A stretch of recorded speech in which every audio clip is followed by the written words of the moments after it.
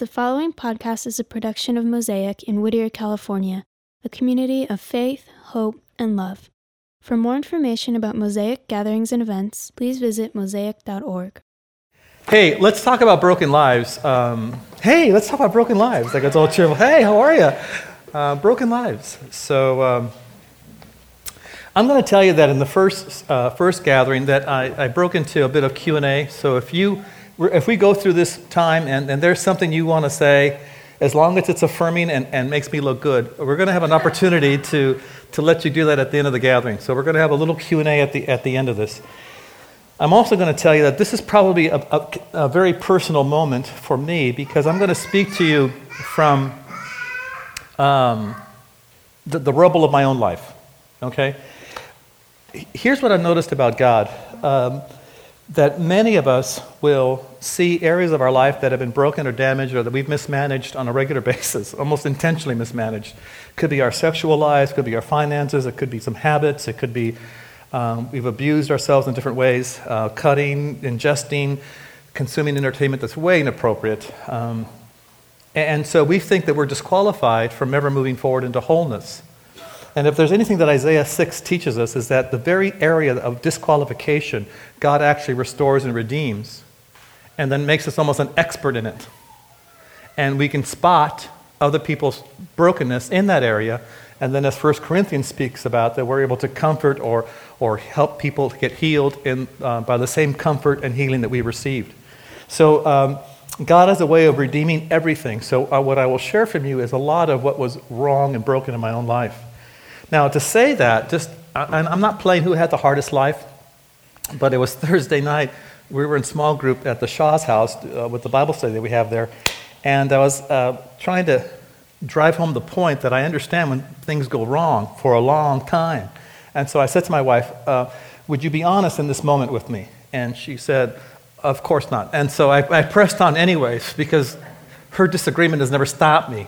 And so I said, how many years was it that our marriage was really in the toilet before it got better?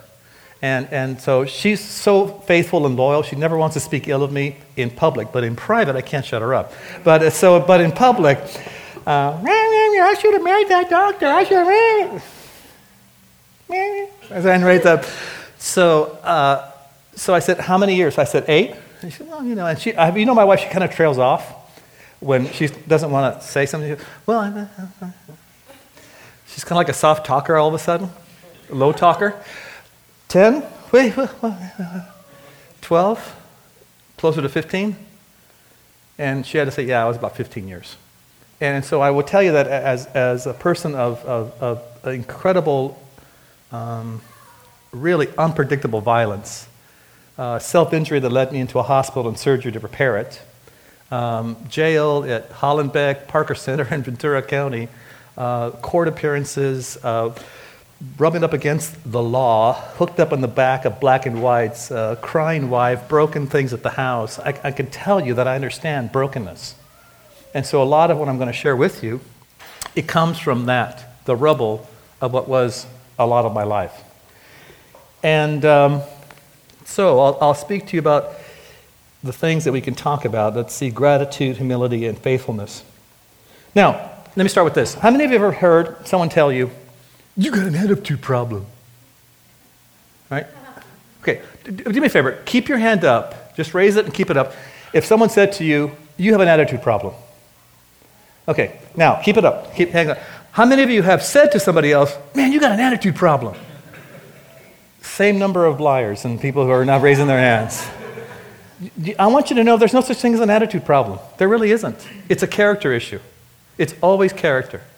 Your attitude, your perspective in how you process life around you and outside of you. And when I mean life, I mean your career, I mean the way you manage your money, the way you manage your sexual life, the way you manage friendships, the way you manage your health is an outcome of your character because your character is informing all of those decisions. Your character informs every single decision that you make. Period. And eventually, all these little tiny decisions you make you. You know, have you noticed that you meet these people in their 50s, 60s, and 70s? 50s, they're old. But people in their 60s and 70s, They're happy, they're content, you enjoy being around their company. And then there's others like are your grandparents. They're just bitter and mean and nasty. And you realize what, it's because they, unbeknownst to them, have made decisions to become the people that they are. Isn't it funny? We so focus on things that we think we can change, the outside stuff. And you want to change your looks, your diet, your hair, get a tat, don't get a tat, whatever you can work on the outside, right? Now, there's some things that you just can't change, right? You can't change the fact of who your parents are. Can't change the year you were born. Can't change the color of your eyes. Well, I guess with contacts. But actually change the color of your eyes. You don't get to change almost everything about your life, except the one thing that's the most important that we don't look at, which is your character. See, but by changing your character, you do change everything. Because your character will absolutely inform, color, influence everything about your life. Now, I want to give you, because I'm a Westerner, I'm going to give you like a process, step, outline. Because isn't that the thing that most people want, right? How does it happen? What do I do? What is it that drives character change? And I'm going to tell you what I think some things are not. It's not right information. Because you can have right information and still do nothing with it. It's not powerful emotional experiences, because some of you have had very powerful emotional experiences with God and you're still the same person, right? And so it's not a number of these things. It's a lot of it has to do with something as simple as gratefulness. And let me take you to a passage here. Let's go to Luke chapter 7, verse 36. Luke 7, verse 36. And even before I read this story to you, I want to point out that at this dinner at this particular time is a table, I don't know, about this high. And people would recline by resting on pillows and eating, so you're almost, ideally, your mouth's at right at table level, right? You eat with one hand, because the other hand was used for hygiene, so you eat with the right hand, and so you eat this way. So it means if you're laying at the table, your feet are out this way, okay? To eat together in Middle Eastern culture, still now, and as much as important it was then, you were saying something significant about food, saying that the food that nourishes your body is nourishing my body. We're connected. It's something very significant that we've lost in, I think, almost the sacredness of eating a meal together today. But it wasn't lost then. This is why when Judas is next to Jesus and they're dipping in the same bowl, Jesus was still identifying and reaching out to this man who was about to betray him. It's a very significant thing that's happening there.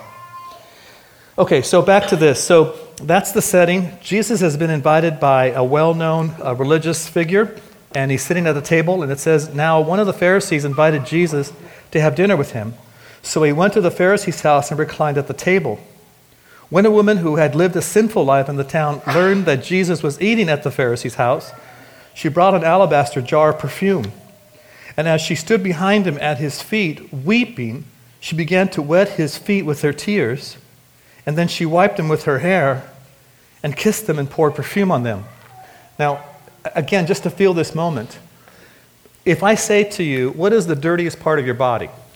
You know part of the body that we would all agree with, right? But in Middle Eastern culture, it's your feet. And for a woman, her hair was considered part of the pinnacle of her beauty. So you have to see this moment, this interesting interaction.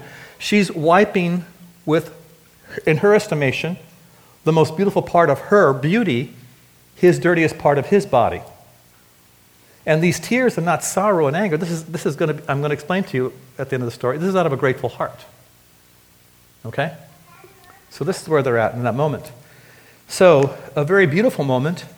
And then, when the Pharisee who had invited him saw this, he said to himself, if this man were a prophet, he would know who's touching him and what kind of woman she is, that she's a sinner. So Jesus answered, hey, Simon, I have something to tell you. Tell me, teacher. 2 men owed money to a certain moneylender. One owed 500 denarii, the other owed 50. Neither of them had the money to pay him back, so he canceled the debts of both. Now, which of them will love him more? Simon replied, I suppose that the one who had the bigger debt canceled. You've judged correctly, Jesus said. Then he turned toward the woman and said to Simon, do you see this woman? I came into your house. You did not give me any water for my feet, but she wet my feet with her tears and wiped them with her hair. You did not give me a kiss, but this woman from the time I entered has not stopped kissing my feet. You did not put oil on my head, but she has poured perfume on my feet. Therefore I tell you, her many sins have been forgiven, for she loved much. Now, by the way, just let me get the cause and effect correctly. It's not that she loves much, which earns her forgiveness. It's forgiveness that causes her to love much. But he who has been forgiven little loves little. Then Jesus said to her, your sins are forgiven. The other guests began to say among themselves, who is this who even forgives sins? Jesus said to the woman, your faith has made you whole, has restored you, has rescued you, or we use this word, saved you. So go in peace. Gratitude is probably the how many of you guys are gardeners? Any of you garden, plant seeds? You do? Okay. I don't. And I've heard about my parents did that thing on Saturdays where my dad made me, what's the word I want? Forced me to. It was essentially like in slave labor, servitude. I was indentured to these older people who had control over me. But Saturdays, we did what the guys are supposed to do, go outside and fix things, right? Right. I never liked it. I wanted to be like Jacob and stay with the women. I mean, I preferred cleaning indoors. Laundry, dusting, mopping, that spoke to me. Outside, never did. So what ended up happening is that I learned about gardening, even though I didn't want to. But here's the point, that gratitude is the ground where seeds are planted to restore you to wholeness. It is the beginning. It is absolutely the beginning of growing spiritually. A person who is ungrateful, you're just never going to move forward in your life, period. You'll have moments of nobility, you'll have moments of honor, you'll have moments of courage, but you are going to be a shriveled soul. That is just how it works. I could tell you differently, but then I'd be lying to you, and I would not be a good friend. And so it develops the posture for teachability. It develops it's the fertile ground for seeds of good thought and good truth to finally take root. It's where everything begins. Now, the problem is that, how do you develop a grateful heart? There's a thing that my wife and I tease her about because, I can, and she's much smaller than I am. And so that is, she always talks about seeing the beauty in things. And I go, yeah, see the beauty, blah, blah, blah. I always tease her about this. But she's absolutely right. Until you begin to see the beauty of your life or the lives around you and what's been given to you, you'll just not be a grateful person. I remember that when we lived here in Uptown, I just had this very ungrateful sort of demeanor and attitude about my life. We had one car. I worked out. How many of you know where Woodland Hills is? Okay, taking the bus to work every day for 2 years. My day started at 4:30 in the morning. I would get home around 7. Because it was a 2-hour bus ride, then it was hot. I remember once I sat down on the bus, this is horrible. It was a pool of somebody else's urine. Didn't even know it, How do you know what somebody else's? Because it wasn't mine, I didn't put it there, It was just one of those difficult times. And for 2 years, my bus route took me through Skid Row in the mornings into LA, and then through Skid Row coming back. 2 years. I was frustrated over the fact that we couldn't buy a home, that I was frustrated in my marriage, I was frustrated because of the kids, I was frustrated because of this, that, the other, and everything was external. Nothing had to do with my own character. And then all of a sudden it began to dawn on me, wow, I don't own a house, but at least I'm not living on the street like this guy, this woman, this child. I'm not eating gourmet food tonight, but I have food to eat. I may not have the nicest clothes, but they're washed and clean. I'm married. My wife loves me.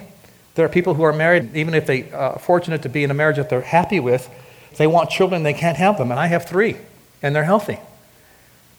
Drive me nuts, but they're healthy. And gradually over that 2-year period, I began to develop the muscle of gratitude, because sometimes it's just plain effort. And it was such a change. The funny thing is that it's almost as immediately as I was able to grasp that and actually feel gratitude and gratefulness and thankfulness for who I was and what I'd been given and what I saw, the beauty around me, everything began to change as far as terms of my career and financial status. Now, I'm not telling you that's a trick, okay, I'm grateful now, so God's going to cut me loose with some money. I was not thinking that. It's just that finally I could be trusted with more resources, because if I had those resources before, I would never develop gratitude. I still would have thought, what's missing? So the more beauty you see, the more loveliness you see, the more you'll be grateful. Period. It's just how it works. You see more beauty, you're more prone to love. You see more beauty, you forget about trying to manage what's wrong, and you move away from managing brokenness to worship and love, the person that can actually heal your life. And here's how I know a person. Some of you, we've talked, and I know you guys, you would probably have to say, yeah, I'm an addict. You're clean, you're sober, but you're an addict. And you know an addict right off the bat. A sensual person knows another sensual person. A thief knows another thief. A depressed person who's come out of that nose can see it in other people. And so I know people who are ungrateful. I know people who are unfaithful. I know people who are mismanaging their lives.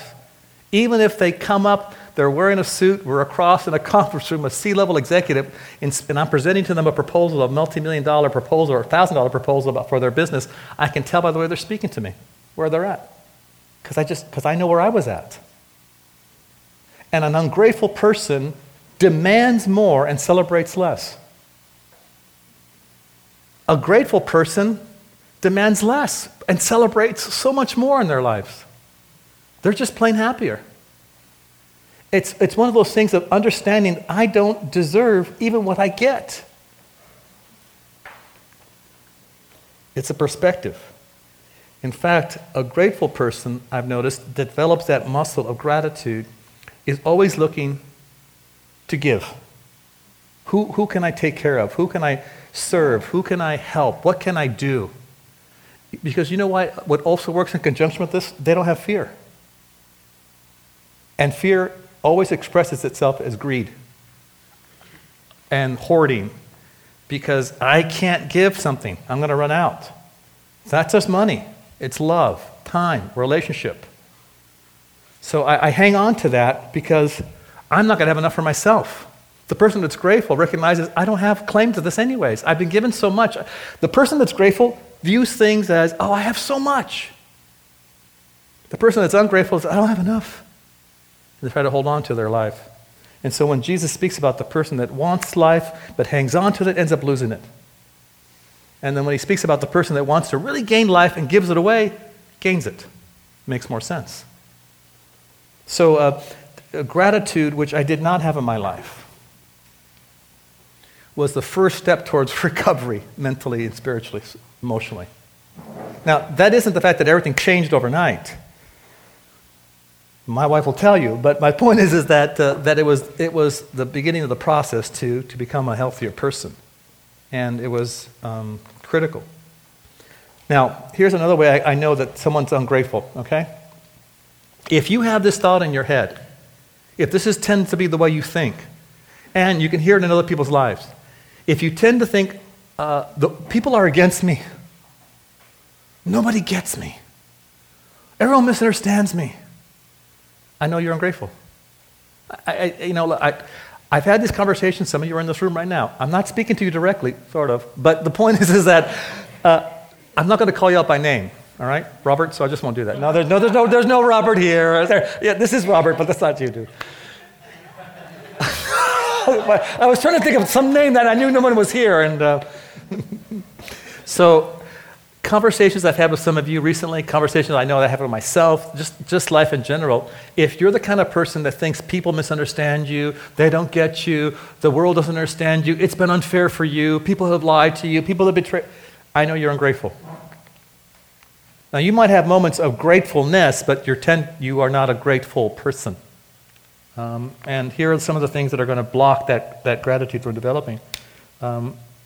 It's unforgiveness and bitterness. There's nothing like having to apologize for something you've done. I mean, if you're a parent, having to apologize for your kids for the way you treated them, even when they're little, because we owe it to them sometimes. That's hard. Apologizing to people that are maybe less powerful than you in a dynamic is difficult. But if you've done something wrong, you've done something wrong. I had a conversation with this person not very long ago where I had to point out that, look, I know that I've caused this problem. I have to own that. But I'm going to ask you for a favor. Really, it's more of a help for you. You're going to have to forgive me. Even if we don't reconcile this right now, you need to forgive me because it's going to stop your progress spiritually if you don't. Unforgiveness, bitterness will stop it in its tracks, your spiritual progress, your emotional health, period. It'll freeze out, choke out, pull, kill gratefulness that you're developing. That's the block to a grateful heart, is bitterness and unforgiveness. So if you're the kind of person that thinks along these lines, people don't understand me, people don't get me, this is not fair, this happened, da-da-da-da-da, or you tend to be bitter, you tend to be unforgiving, you're probably not a grateful person. And, you're going to stop any kind of progress in your life. That's almost, I have to say, one of the most critical things to develop. And even if it means focusing intentionally, help me see what I should be grateful for and beauty in my life. You know what? I'll give you a side note. My mom and I have had a difficult relationship for years. And part of it was the collateral fallout of my father's adultery. And so I just went to see her, I think it was Wednesday night at the hospital. She has a hip replacement. In fact, I think she's going to be here Mother's Day, so you can ask her what an easy child I was to raise. And so she said that the first step for her to forgiving my dad is that she literally put it on paper, what I liked about my husband and what I didn't like. And she said, I had this whole list of things he did wrong, and just like 2 or 3 things what he did right. And then I realized this is skewed.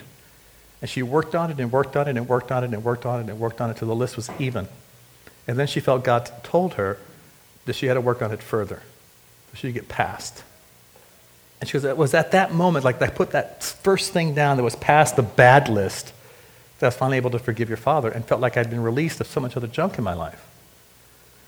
See, some of you, I know this. I know this because I'm human and I've been part of humanity.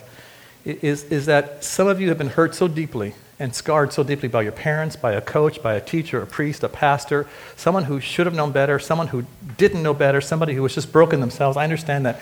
But if you cannot forgive them, you release your claim to justice, you release your claim to get even, you can recall the event without painful emotion. Unless you're able to forgive them, I'm telling you, it's just choking your progress. And it's going to be harder and harder to be grateful. See, Jesus said that the person that understands what they've been forgiven for will love much. They develop a grateful heart. And that is your first step towards spiritual and emotional recovery and sanity. Let me go to number 2 here. Let's go to Matthew 25. Matthew 25, verse 20. Okay, so Jesus is given a parable, which is a story to illustrate a spiritual truth, right? A metaphor in story form.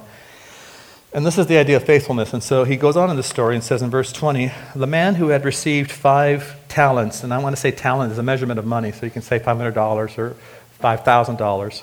The man who received 5 talents brought the other 5, and master, he said, you entrusted me with 5 talents, see, I brought you 5 more. His master said, well done, good and faithful servant, you've been faithful with a few things, I will put you in charge of many things, come and share in your master's happiness. Faithfulness. Faithfulness. Faithfulness. Doesn't that sound like something very true? I'm faithful, I know, I'm good. It has nothing to do with that, I guess, at some level.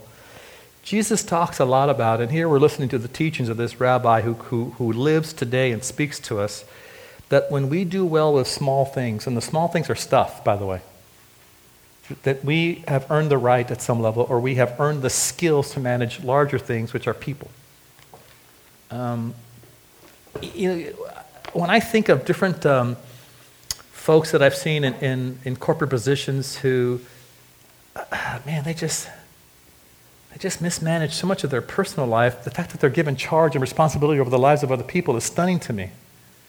To me, it seems at some level that there isn't a mechanism in any organization that help people with that, sometimes not even at churches, which is tragic. there is a responsibility to learn how to manage the small things in your life. And the small things really are your money, your home, your career, your sexual life. They're small things in comparison to the lives and souls of people. Now, this is not talking about perfection, but that there's at least a skill set that's being developed. And small things, here's what happens. I know for the person that's ungrateful, small things are beneath them. We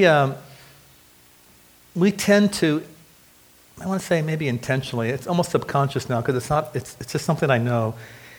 When someone wants to get involved or help out or new, it's like, oh, how about, can you clean this? Would you manage that? It's not a very public responsibility. I tend to know by their response to it where they are as this person. Because if they look at that as something meaningless or unimportant, then I know that they don't see that it has to do with people. Now, at the risk of tooting my own horn and letting you marvel at my spirituality, I can tell you that I've been part of other spiritual communities where my job was to clean the restrooms because that's what I volunteered for. Now, I have a thing, by the way, of clean restrooms. So this was also working out my pain. But I thought in terms of if there's a sparkling clean restroom, I don't know what else people are going to get worded out over when they don't go to church. But if there's a sparkling clean restroom, it won't be this. They can put their seat on a clean seat, And I love the smell of Pine Sol in the morning. And so, I made sure that thing was spotless. And I actually took pleasure in that, knowing that it had a meaning and a purpose. I'm helping somebody else perhaps feel as comfortable as possible when they come to a different place or a new place, like this church. And yet I realize that some folks, they see work that they think is beneath them as meaningless. And they attach no meaning to it. I want you to know that the people, those of you who come to 11 o'clock, there's some people that are here at 7 o'clock in the morning to help get this ready, to get this room ready, which means that on Sunday mornings, they're starting around 6:15. Now, I have to tell you, I'm not one of them. Because I was told not to show up anymore. That's how clumsy I was. I'm that guy that on the projects they go, get me a hammer. Describe it. But how many of you had Hispanic parents? Those of you who are Hispanic, right? Those of you who are not Hispanic, let me tell you, there's some dysfunction in Hispanic families. First thing is that in a house, everything's a weapon. If you're in trouble with your parents, you don't go get the switch, young man. You could have shoes flying, irons, cooking implements. God help you if you get in trouble in the garage, because there's power tools there. Me la vas a pagar. And for some reason, Hispanic dads don't like to call things by their English name. Mijo, dame the thing. The thing, Pops? The thing, you know the thing. No, I don't know. And there's pressure, sweat building. I don't know. Oh, but if your friends would hear, you know what the thing was, wouldn't you? No, Dad, I really don't know. And so it would be horrible. One of the things that you can't control is the future. You can't really control it or predict it, but you can create it. See, the thing about faithfulness is that it leads to perseverance, and that leads to wisdom. Have you noticed that there's just some people that from the smallest thing, like a spider, to a very large catastrophe, they just react large? My car broke down. And you're thinking, oh, well, did you put gas in it? I mean, you know what I mean? If they're overdrawn in their checking account, they made a mistake. They fall apart. Netflix didn't arrive on time. Starbucks is closed. You're like, wow, dude. What do you do in a real catastrophe? I mean, what do you do when someone dies? What do you do when there's real brokenness? Come on. This is, there's that cynical part of me that says, man, go to the spiritual Home Depot, right? Buy some wood, get some tools, build a bridge, and get over it. Move on. And I know what's happening, that there is not the ability to be resilient in a crisis. There's no resiliency, which comes out of faithfulness. See, the more that you're faithful, you persevere, meaning that when things get hard to do, you still do the right thing, even when it's hard to do them. See, some of you are able to do the right thing as long as it's not hard. Some of you are able to do the right thing as long as you're not tempted. I get that. And then you get to the place, this is right out of the book of James. There's faithfulness, perseverance / resiliency, and you end up being a wise person, or you gain in wisdom. And wisdom is this. It's very simple. Wisdom is able to make the decisions right now with the future in mind. Wisdom is making a decision right now, understanding the future outcome. I'm telling you, everything you do right now is going to have a consequence a year from now, 10 years from now, 20 years from now. The way you eat, the way you drink, if you smoke, if you don't smoke, if you exercise, if you're saving money, whatever you do in life, it has a consequence out there. Always. And this is why the future doesn't happen to us. You create your future. When you think in terms of, when I hear somebody say, I can't believe this is happening to me, which is the future, right? Showing up. I know that person is just not a faithful individual. They have no resiliency. They have no wisdom. And I want to tell them, dude, miss, whoever, you cannot trust your judgment at this time because you don't have wisdom. Faithfulness, perseverance, wisdom. And by the way, here's the block to developing or getting to the place of wisdom, is that you just can't have like a victim mentality about things happening to you. You know, I know there's some authentically true victims in life, right? Natural disasters, crime, issues like this, but most of us, honestly, we're not really victims. We've just chosen to give up responsibility for our lives. And so things happen to you, and you're like, oh, I can't believe this happened to me, and I'm a victim, da, da, da. And I know there's painful things that go on. I know there's people that have hurt us. I understand that. I truly do. But in many cases, it just could very well be that what's happening, that seems to be on the outside, is really an indication of what's going on in here. Develop faithfulness. You'll develop perseverance, and you'll be a wise person. Now, in the first gathering, I made this the second one, and now I want to make it the third one because I think it's really one of the most important things. So let's go to John chapter 13, verses 1 through 5. John 13, this is regarding humility. This is the last few hours with Jesus. For Jesus, 6 to 10 hours from now, he's going to be in a world of pain, right? A world of hurt. And so he knows it's coming. So he's going to share some things that he wants these people to know, his closest students to know about him and his destiny and their destiny, because they have to share it with other people. I found out that part of my death obsession came from my mother. We were talking about our funerals, because that's what we do with mother and son. And I said, well, on my funeral, I want to do a video prior to my funeral, because you can't do it afterwards, right? It's kind of quiet. I guess there'd be not much to say. Weekend at Octavio's, weekend at Bernie's. Okay, so the point, and there is one, is that I thought of making the video right now when the corpse is not so bad looking, and start off by saying, hey, if you're watching this, something has gone horribly wrong. Because this way it's a little bit of a joke and a gag, and people will laugh through that. And I would, look down and go, wow, I don't look so hot. What are those flowers on my chest? And all that kind of stupidness, right? And I said, hey, man, look, I just want to tell you guys how much I miss you. I'm so happy here, that kind of stupidness. And then after laying out all those stupid jokes that you could do by speaking at your own funeral, would be to... I do think like this. I truly want to do this. If anybody's got a camera, I'm down. I'm going to make this video. But then, it would be my last opportunity to speak into the lives of my family and my friends. Hey, do well, live well, meet me here on the other side. You follow? So it'd be the gag plus, hopefully, speaking to their lives. So my mom said, oh, I'm the same way. I want to do this one thing. I said, oh, it'd be very meaningful and very powerful to do that. So, it's funny, we both think the same way. The thing is that this is the moment for Jesus and these men. He's speaking to them on the eve of his death about what's important. And then I just love this passage because of what it says about humility. Chapter 13. It was just before the Passover feast, and Jesus knew the time had come for him to leave this world and to go to the Father.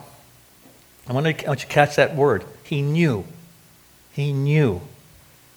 Having loved his own who were in the world, he now showed them the full extent of his love.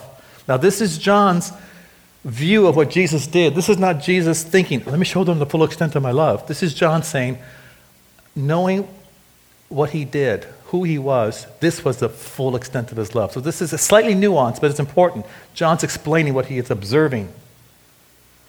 The evening meal was being served, and the devil had already prompted Judas Iscariot, the son of Simon, to betray Jesus. Jesus knew that the Father had put all things under his power, and that he had come from God and was returning to God. So he knew that he was all-powerful, he knew who he was, and he knew his destiny. Follow? He's operating out of a sense of knowledge. So what did he do? What would you do if you had all power? He got up from the meal, took off his outer clothing, wrapped the towel around his waist, and after that he poured water into a basin and began to wash his disciples' feet, drying them with the towel that was wrapped around him. What would you do if you had power? I mean, you had unlimited power, unlimited checkbook. See, here's what humility is. It's not shrinking back or surrendering power. It's absolutely using all your power to serve others. Humility is using your power to serve others. Have you noticed that in some friendships, some relationships, there's a dynamic where, for example, say Rob and I were friends, and one of us may be the stronger one, or let me put it this way. In some friendships, you're not the stronger one, right? Some of you who said a moment ago, I'm a 30-year-old man, I'm a 40-year-old woman. I get around my mom, I go right back to that 12-year-old girl. Or if you're a guy, 10-year-old boy. So if you notice that, you're just always in that dynamic. I remember having to intentionally change the dynamic with my teenage children at the time. Now they're full-grown adults. I cannot be their father forever. I'm biologically their dad, but I can't be the father thing always. My kids will always need an adult friend, but they don't need dad, where I'm up here and they're down here as kids. I have to release them to become adults so that they're affirmed as people. Now, some of you have friendships that you're always the weaker one. Could be a certain guy, could be a certain girl. You go right back to this level of weakness. Some of you have friendships where it's just always a joke. And you try to break out of that because maybe there's something serious that you need to share with somebody. Hey, bro, you know what? This area in your life, and you can't because you're that joking relationship. This act of humility has to do with power and friendships and relationships. It is using your influence and power to serve that other person. Fully aware of your power and influence and using it to serve somebody else. This is the example of Jesus. In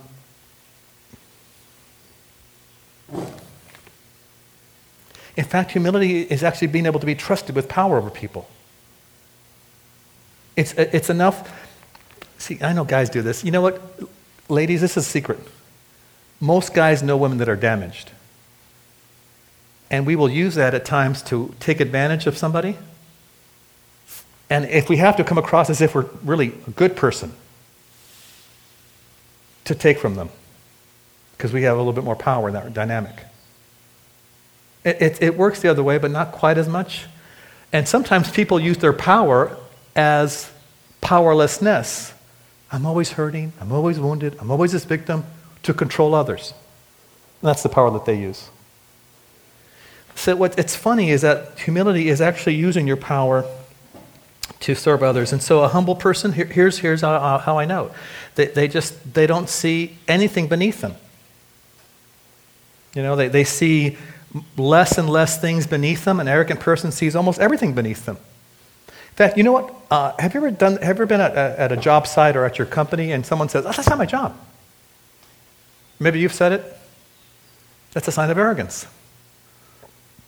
I mean, I know that could not be, maybe it's not part of your job description. I get that. And I work in a corporate environment. That's what I do. But I also know that when it's not, it's the attitude towards it. Because a person that is humble is, okay, that's not beneath me, I'll do this. Even if it's not your job. Another way I know that someone's not humble is how they maybe push back or blow back when people try to help them. They feel violated when people try to help them. They feel violated, uncomfortable if someone knows more than they do. They're insecure about someone having more knowledge than they do. People who are humble don't have to fight for credit. They don't take credit necessarily. They give it away.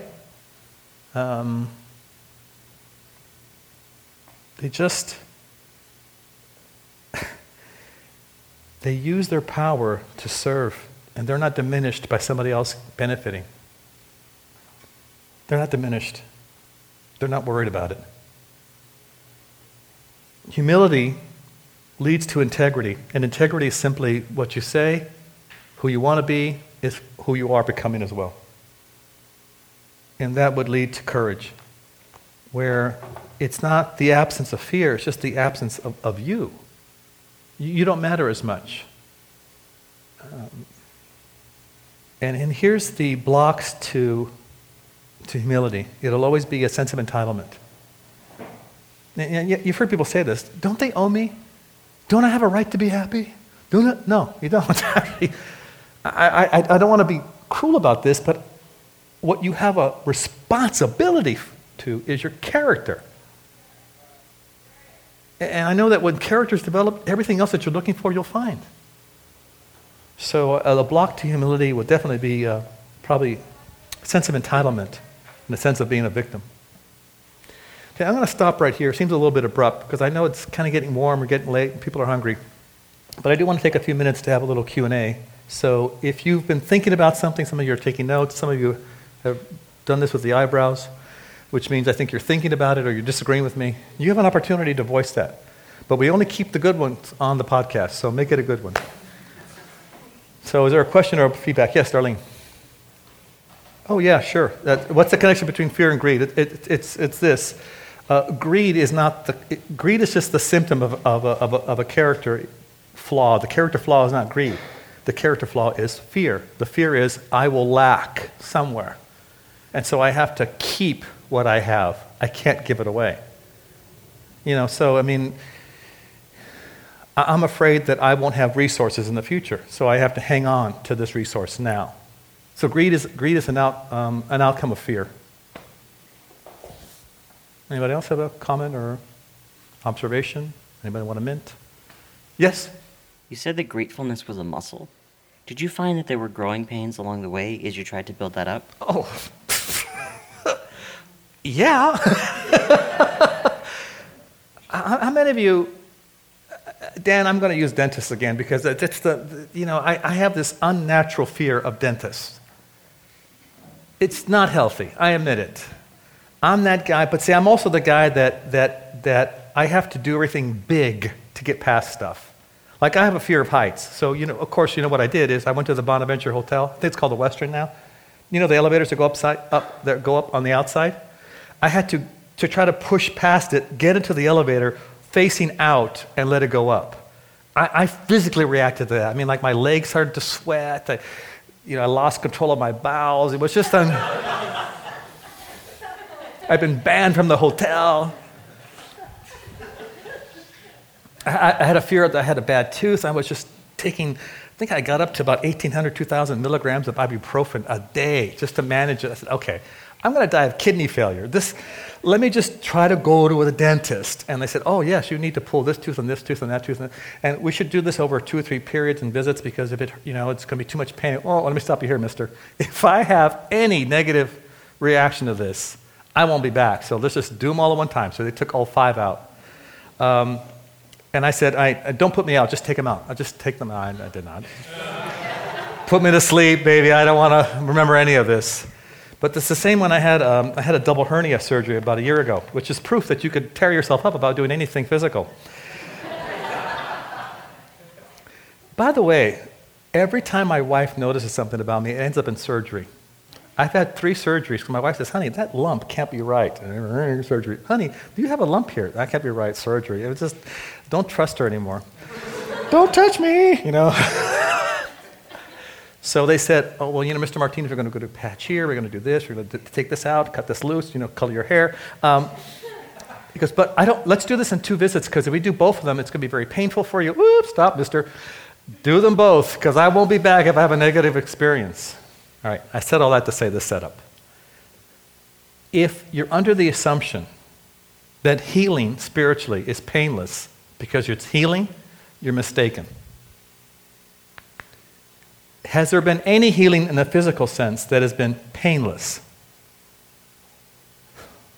When I damaged my hand, there was this another self-inflicted thing. 3 breaks.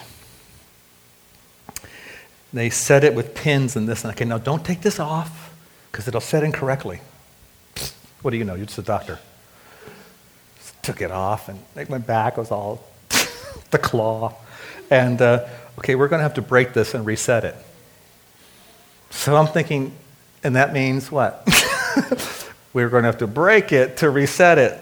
And so they began to wrap my hand around this wooden board, and they literally brought out a wooden mallet. I was,